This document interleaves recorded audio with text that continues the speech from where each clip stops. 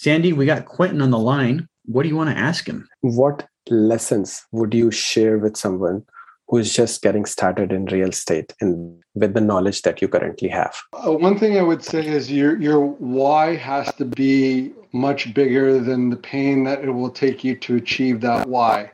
I'm not going to sugarcoat it. You're going to feel like you're going to have 2 or 3 jobs sometimes, especially when you have like a young kid. You're going to feel like you're burning the candle at 2 ends, 3 ends, even though you only have 2.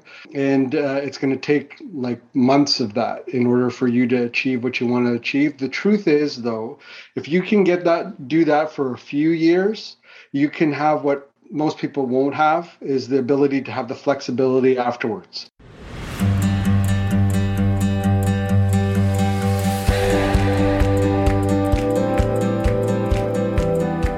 Welcome to the Diary of an Apartment Investor podcast with your host, Brian Briscoe. In this podcast, we bring some of the top professionals in the apartment investing field to discuss various aspects of the apartment investing journey with the sole purpose of educating listeners to make wise investment decisions. The Diary of an Apartment Investor podcast is sponsored by Four Oaks Capital, bringing you high-yield returns through apartment complex investing. Welcome to the Diary of an Apartment Investor podcast. I'm your host, Brian Briscoe with Four Oaks Capital. Super excited for today's show. Another one of our Ask the Expert episodes. We have 2 great people on the line with us right now. We got Quentin D'Souza and Sandy Patek. So first, we're going to hit Quentin up. And Quentin, welcome to the show, first of all. And please tell us a little bit about yourself. Well, thanks, Brian. I've been a full-time real estate investor since 2014, but I've been investing in real estate since 2004. Really started to scale up. From 2004 to 2008, I had like one investment property. So it doesn't really count, but it was really, just kind of figuring out if this is really what I wanted to do. 2008 scaled up, buying 3 or 4 properties a year. I did a whole bunch of different strategies, rent to own, wholesaling, a whole bunch of different stuff. 2014, I left my job as a teacher. So I was a public school teacher for 20 years, have a master's in education, was going down the road of being a school administrator. Did not do that. Decided to take a little break and had 2 young kids at the time and, went full time into real estate investing.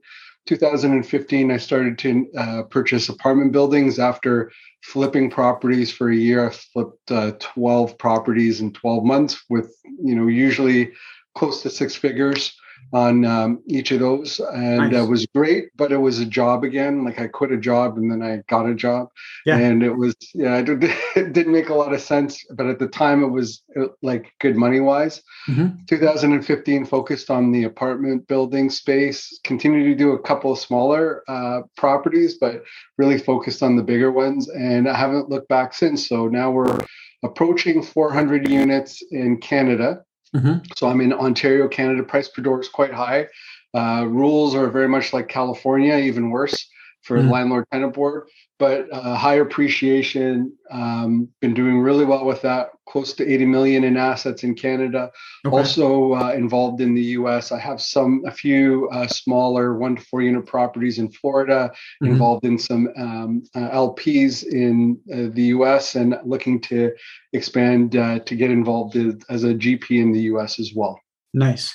So a couple of things that I like to focus on is the transitions, So you went from public school teaching and, you had the potential to be an administrator, which usually comes with, bigger salary and less classroom type stuff. But, what was going through your mind? What was your big motivation for going from, that career to real estate full time? Well, I had done a lot of different things. I was never satisfied with wherever I was at. I always was taking on consulting roles. I worked for a publisher. I did different things in different aspects, online tutoring before there was such before it was popular, right? Yep. I did a number of different roles, had small businesses, worked on websites, things like that. And then I guess I found real estate. And when I found real estate, I saw that I didn't have to work as hard and get better results. And I knew the difference between hourly work and using your mind and being able to put together something and be able to get a return. And when I saw the results of that through investing, I knew that I had found, this is the thing that makes the most sense for me. And, transitioning from the 1 to 4 unit property to the 5+ unit property space going into the commercial, that was another shift. Yeah. So, but from working to investing, that was what I was thinking. Yeah, yeah, and it's a good point. I think it's a point that comes up over and over on this show. Is you're exchanging time for money, and just a question: are teachers as poorly paid in Canada as they are in the U.S.? No, I was actually I was on what was called the Sunshine List because I also had secondary roles during the summer and did projects. So I was earning 6 figures as a school teacher. Yeah, but I was also a consultant at the board level. So I would actually teach teachers. Okay. So I was doing a lot of different things. I was, I had a very full-time job. Yeah. Right. Okay. Yeah. So, I mean, I know a lot. My wife actually teaches at an elementary school right now. And, looking at, what she gets for a salary just kind of makes me scratch my head and wonder why anybody would do it in a way. But so, yeah, I mean, you mentioned that the next transition was from the single family, smaller multifamily to larger stuff. Walk us through that transition too. What was going through your mind and why did you make that move? Well, I mean, I was using, you would call it the BRRRR strategy. I was doing it before it had an acronym. I actually wrote a book on it, The Ultimate Wealth Strategy, with a couple of friends of mine. We're buying properties, fixing them, refinancing them, and renting them. And so I had done that back in 2008 before it was cool. And, I had built up enough cash flow that had come from those real estate assets on an ongoing cash flow basis that allowed me to quit my job. Mm-hmm. So I had created the income from that portfolio. I actually probably could have quit my job a year before I did. Mm-hmm. I did this kind of like fake quitting job thing. So I was putting money, my paycheck into a bank account and using my cash flow for a whole year before I quit my job. So it's more of a conservative thing for me. I was a little more cautious maybe than I could have been, but it worked for me. And then when I quit, I was like, this is okay. And that's when I started to, let's make some big dollars. And I started to do the flips. Yeah. I mean, if you're anything like me, I mean, I got addicted to my W-2 in a lot of ways, and I spent 20 years in the Marine Corps. I'm on what's called terminal leave right now, so I'm all but retired. But part of the reason I stayed in when I reflect on things was because of that constant paycheck. The fear of losing that constant paycheck. So I see, the same things going through my mind. It's like, can I really live off of my real estate holdings, off of my real estate activities? So yeah, I think that's smart to do the. Let's live off this cash flow for a little bit, see what it looks like. I mean, It worked for me. And by the way, thank you for your service. That's, it's awesome. Yeah.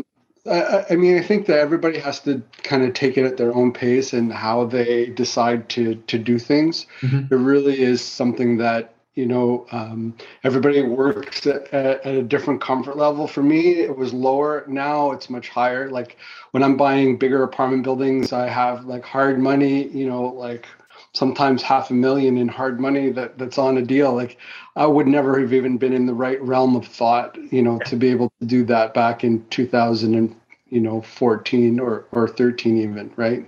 Yeah, absolutely. Same here. I mean, I wouldn't have been close to be able to put the money forth either. But I mean, just the idea of putting $500,000 out hard, before you purchase an asset, I think would have shocked me. I mean, our first property, I had, I think, $50,000 on the line, with our earnest money deposit, our first multifamily property. So, and that was scary for me. It was like, wow, what happens if I lose this? But I mean, long story short, I didn't, and the property is doing well. So, I mean, it's definitely something that I think you have to grow in to the scale, so. Well, one thing that I think about is when I ask my kids, what's a lot of money?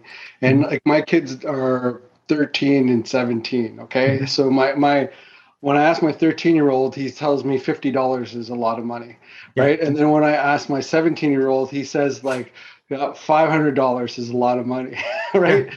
And and it's all really up here, right? Mm-hmm. Because until you make it or lose it, it's just a number. It's just another zero on the end of like a number in front of it. And how you think of things and how you're able to scale is getting your mind past that, but also, preparing your business so that you can make those jumps. So have the team around you to help you to do that.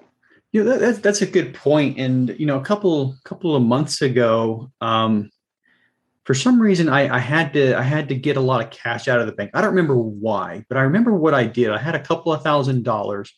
I remember what it was. We were buying a car for my daughter, and, I had to have I think it was a $6,000, purchase. And so went to the bank and I got $6,000 in cash. And I thought this would be a great teaching moment for the kids.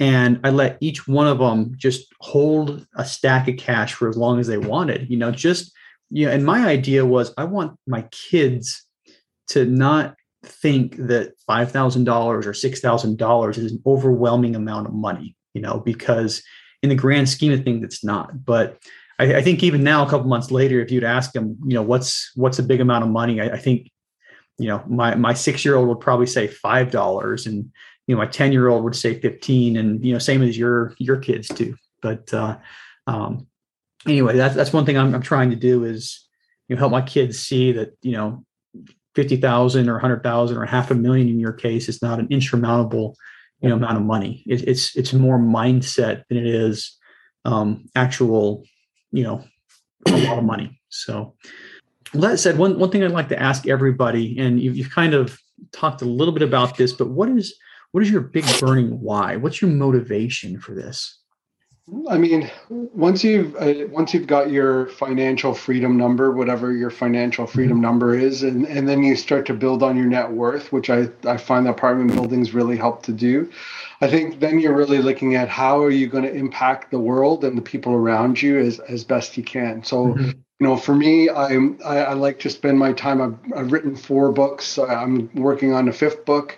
Perhaps even a 6th book. I take some time with my kids. Like I really like, we went whitewater rafting. I like we've done winter camping. Like we just do lots of kind of neat and different things that are more experiences that they'll remember for the rest of their lives, rather than, like we do, like I go to ball games, like my kids' ball games and stuff like that. But I'm working on having those really nice experiences with them and other family members. Also, like helping the people around you, like helping people to bring themselves up, especially those people who want it. I really love seeing that. Like I love seeing people who are determined to do it. And they like me, like when we came to Canada, like we came as new immigrants, and we had nothing. Like we lived in the basement of somebody's house for like I don't know how many months before we found a not a really great apartment, right? But we worked, and the great thing about like our countries is that we have so much opportunity, and we have to remember that's there, and we can take advantage of that. And I love seeing people who are trying to take advantage of that and change, where they came from to where they want to be. And so that's like the people that I like to work with and help, and put out different resources and that sort of thing, and hop on a podcast with great people like you so that, can share that message. Yeah. I love it. And I think a lot of people try to do the same thing as, okay, now that I've hit my number, how can I give back? How can I help others? And, I think that's one of the purposes of money is to be able to help. I mean, to be able to do things. And I really like what you said about the experience with your kids. But and incidentally, where are you from originally? I was born in the Fiji Islands, right? Okay. But my family came from Goa, which is southern India first. I was born in Fiji, then we came to Canada. Okay. So it's been quite a immigrant's journey. Yeah. Yeah. And Sandy, just curious, you're also from India? Yes, I am originally from India. I came about 15 years ago. Okay. All right. Didn't know that when we scheduled this. Yeah, I mean, Quentin, your name does not sound Indian. I would have guessed, D'Souza sounds more Italian, is what I'm guessing. My mom was an English teacher, so she really liked the Harlequin romance novels at the time, and apparently Quentin was a star in one of those novels. Right. So Yeah. there you go. Some tidbits you didn't want to know. No. I mean, it happens. We named our oldest daughter after a character in a movie, so it happens. Yeah. So Quentin, what's next for you coming up?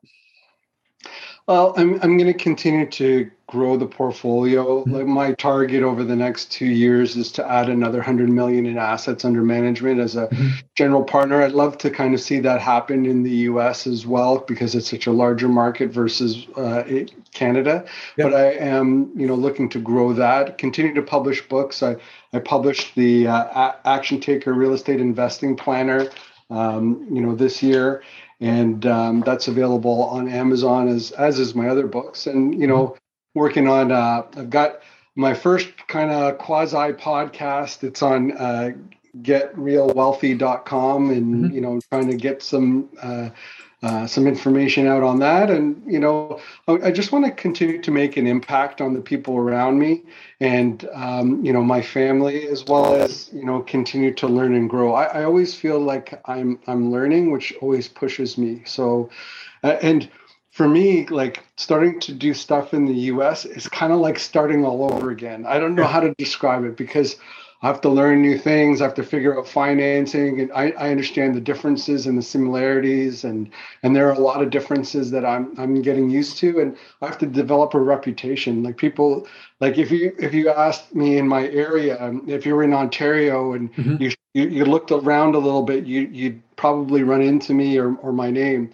But nobody in the U.S. knows me at all, so it's going to take some time to develop a good reputation. But I'll do it. I have determination and I want to create an impact, and I'm going to see you at an event next month too. So this is how you do it, right? Like it is absolutely, getting to know other people and establishing a reputation, and that's what really works. Start building your U.S. portfolio. Slowly and surely. I mean. You'll definitely get there. And I think your background from what you've done in Canada already is going to put you light years ahead of anyone else who's trying to build their own reputation here. So that said, we're going to shift gears a little bit and bring Sandy on the line. So Sandy, welcome. Thank you, Brian. Thanks for having me on your podcast. So my name is Sandy Pathak. I am an IT manager with about 15 years in IT. I work for a cloud company, but I came to US about 15 years ago to do my master's, and after completing my master's, I fell in love with this country and all the opportunities that it can offer, and it has offered a lot, definitely for me. So talking about real estate, I stumbled upon real estate about 3 months ago, I would say. I never thought of it as a investment where, you can make money. I guess my light bulbs went on when I read a couple of books, primarily the Millionaire Real Estate Investor by Gary Keller. And a good one. I think, And then, it immediately had a light bulb effect on me. I was like, I'm investing all this money in real estate, paying all these taxes versus, I can invest money in stock market. I can invest this money in real estate, get tax advantage, and then have that passive income. So, I started reading books. I started reading podcasts, listening to podcasts, and, just going through YouTube to understand all these different kind of investments. I think a lot of people, they start out with single family homes, and then they think that scale could be a problem, and then they eventually get into multifamily if they want to grow their portfolio. I want to skip that step and directly get into multifamily. And what I'm primarily doing for that is I'm learning from industry leaders like yourself, like Quentin, and I'm following all these people. At the same time, I'm also attending some of the meetups. I think your meetup is something on my list. I'll probably attend next. I went to Vice's meetup, a couple of other meetups have been very helpful and grow my network. So that's what I'm trying to do. What I want to do now is get into a deal and learn every aspect of it. Okay. Yeah.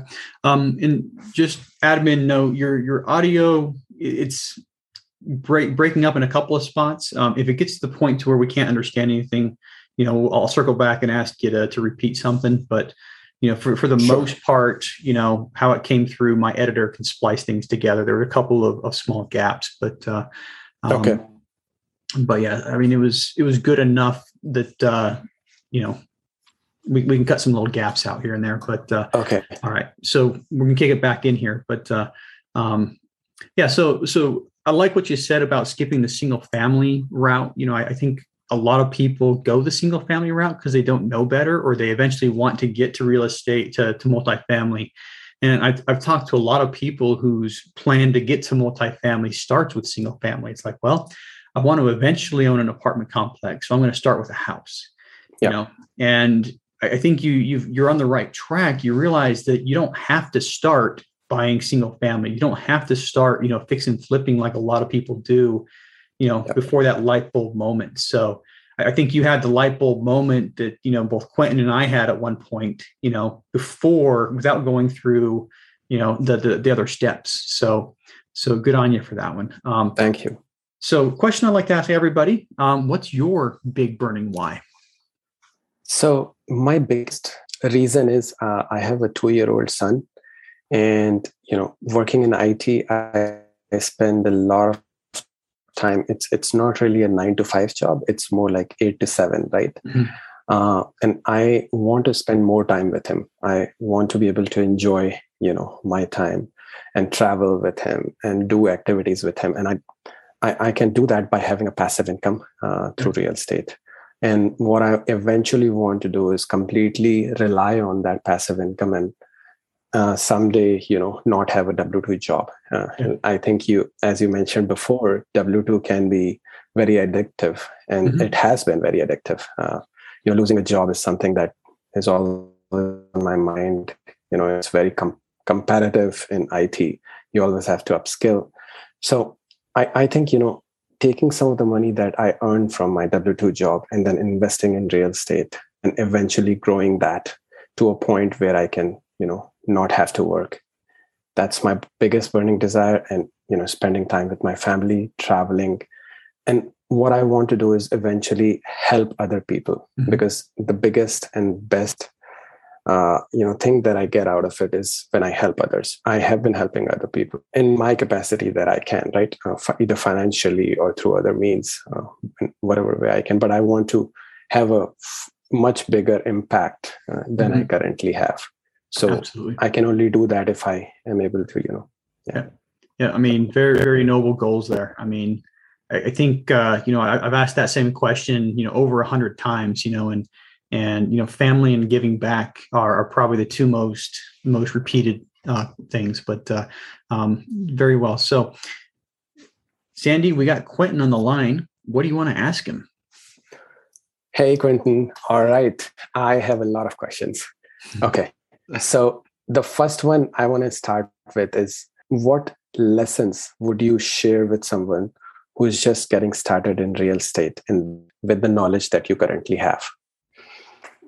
Gotcha. So one thing I would say is your why has to be much bigger than the pain that it will take you to achieve that why. So if your why is that 2-year-old, make sure you have pictures everywhere and that you drive yourself to do that, because I'm not going to sugarcoat it. You're going to feel like you're going to have 2 or 3 jobs sometimes, especially when you have like a young kid.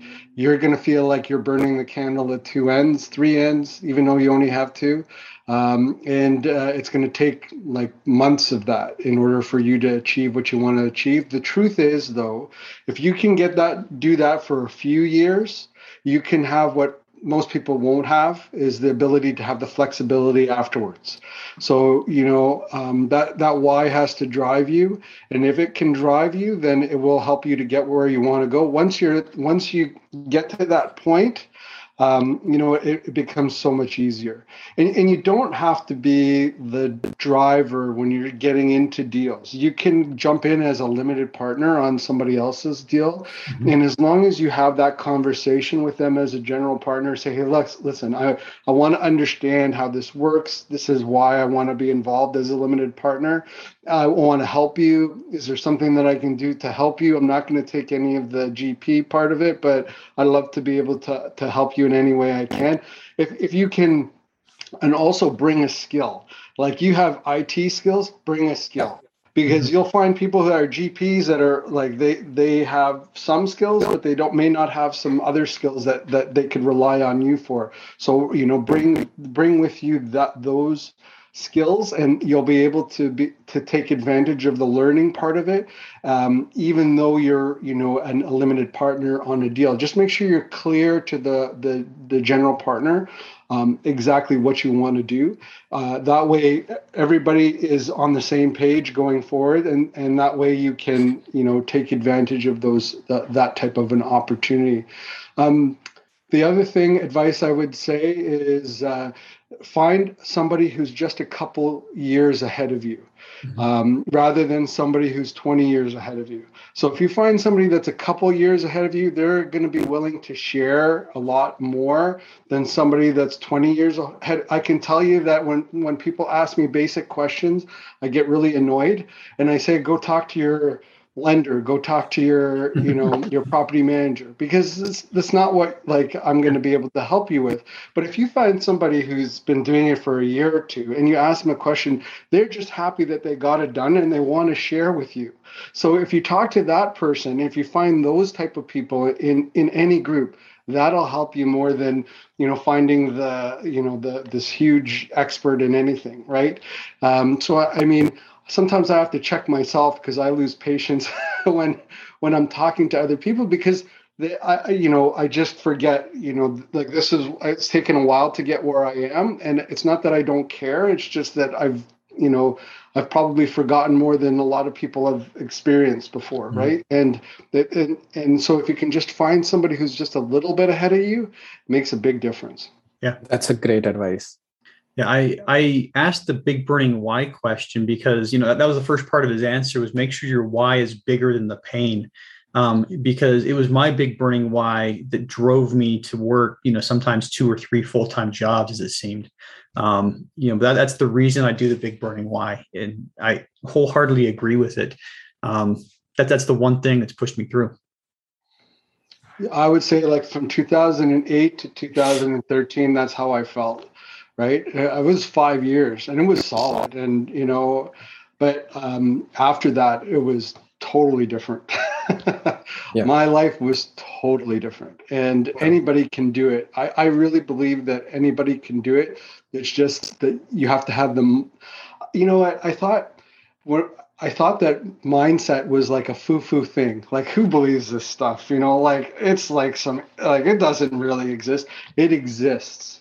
And it is truly something that can help you change who you are and what you do.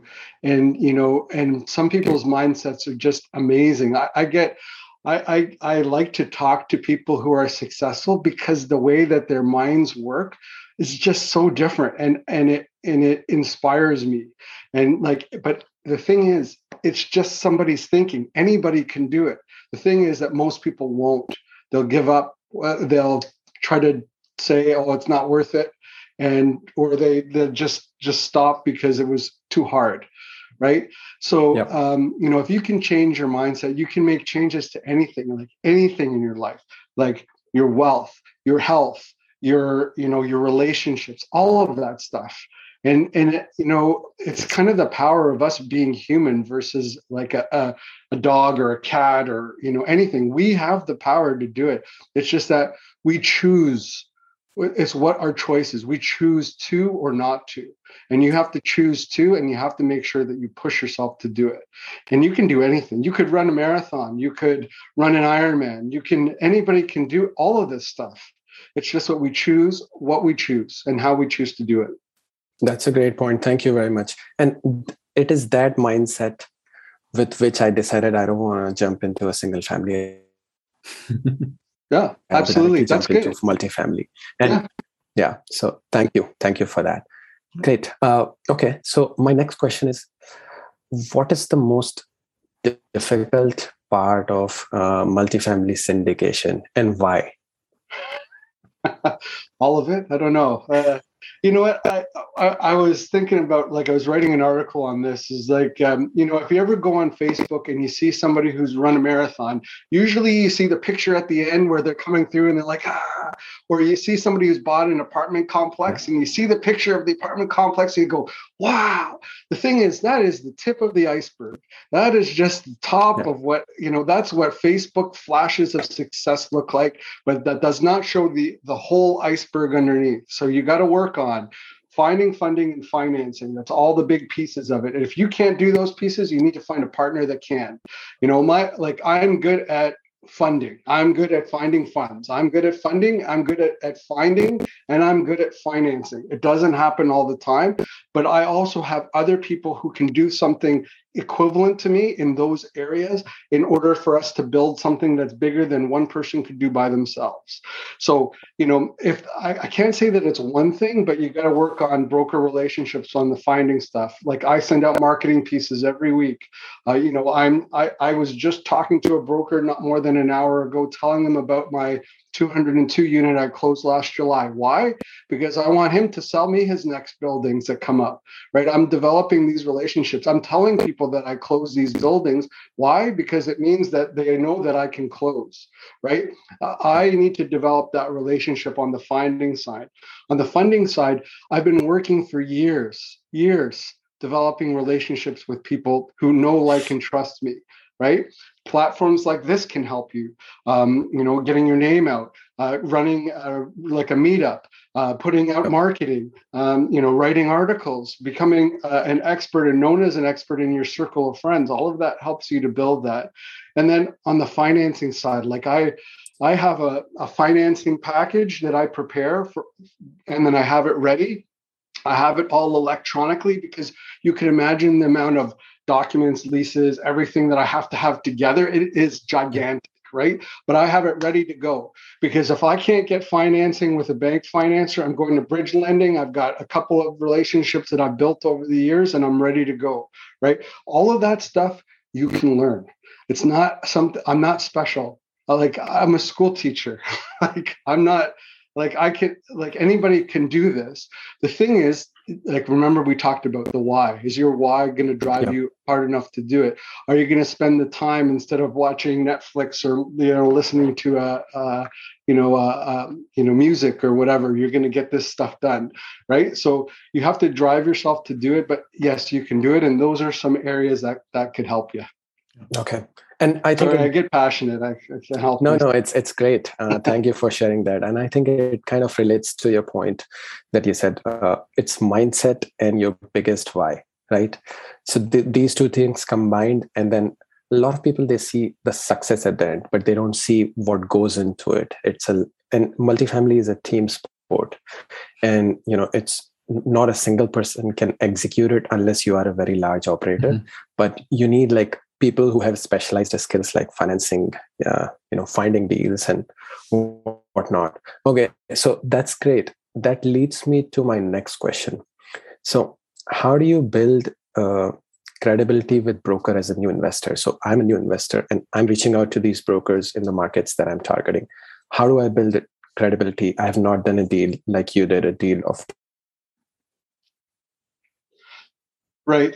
So a couple of pieces is one, as I was mentioning before, you know, start developing a relationship with a general partner and see if you can go to lunch with the general partner to a broker meeting, so that you're immediately associating yourself with somebody else who is successful that can help you to introduce that relationship.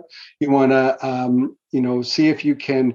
The thing is, like, brokers get 100 calls like in a week. How do you separate yourself from the last 99 people? Well, do something that's different. Send them something, talk to them differently. Put yourself in a different realm for them. Like, what do they like? Learn a little bit about the broker. Find out some information about them. Do you play soccer? Does your kids play soccer? Do their kids play soccer?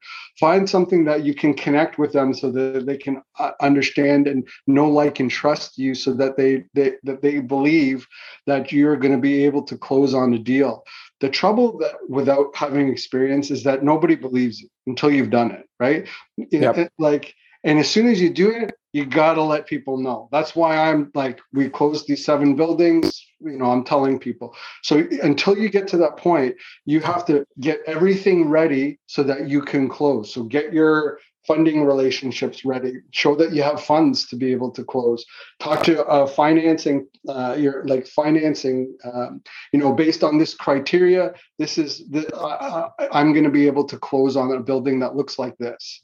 Right. So all of those things you can do to help add credibility to yourself, to a broker, as well as build on the relationship. It's said over and over again, but this is not bricks and mortar business. This is a relationship business. Yeah. All the people that I know, all the successful people are my friends.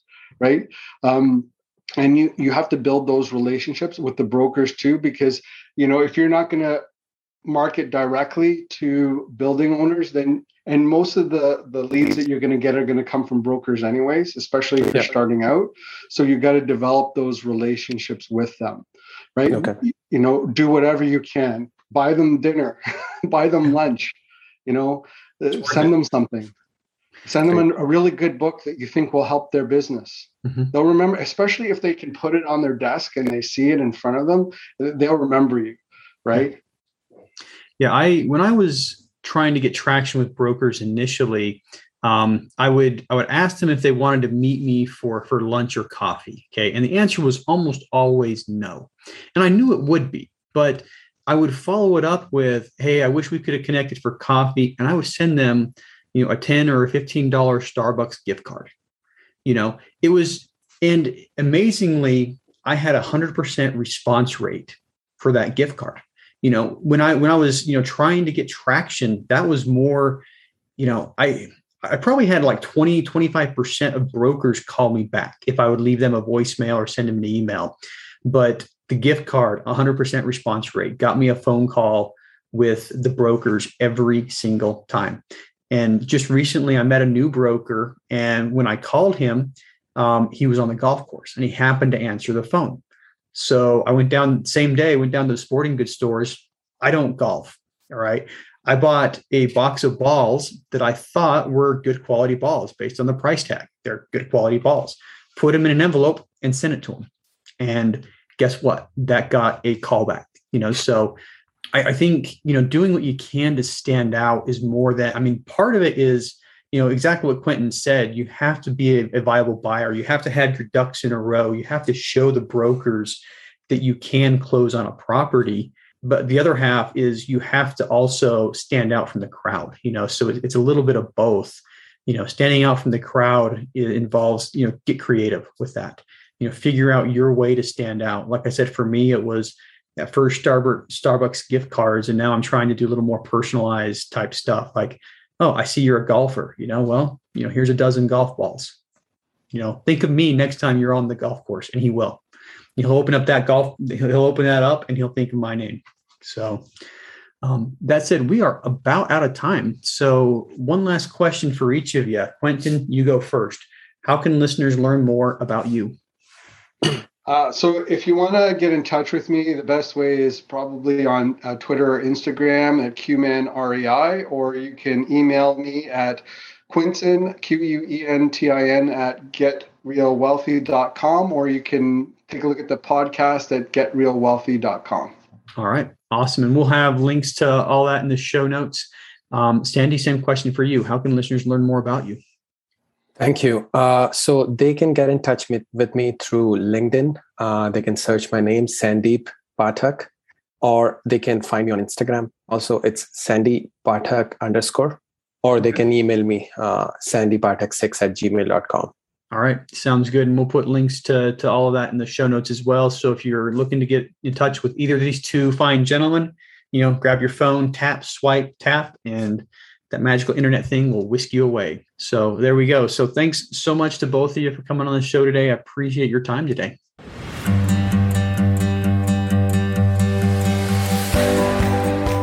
Thank you for listening to the Diary of an Apartment Investor podcast today, brought to you by Four Oaks Capital. If you'd like to know more about how to invest in apartment buildings or want to be a guest in our show, visit our website at fouroakscapital.com/podcast or email us directly. If you're still listening, you obviously like the show, so pull out your phone, tap subscribe, and leave us a 5-star rating on your favorite podcast app. And we'll see you again next week.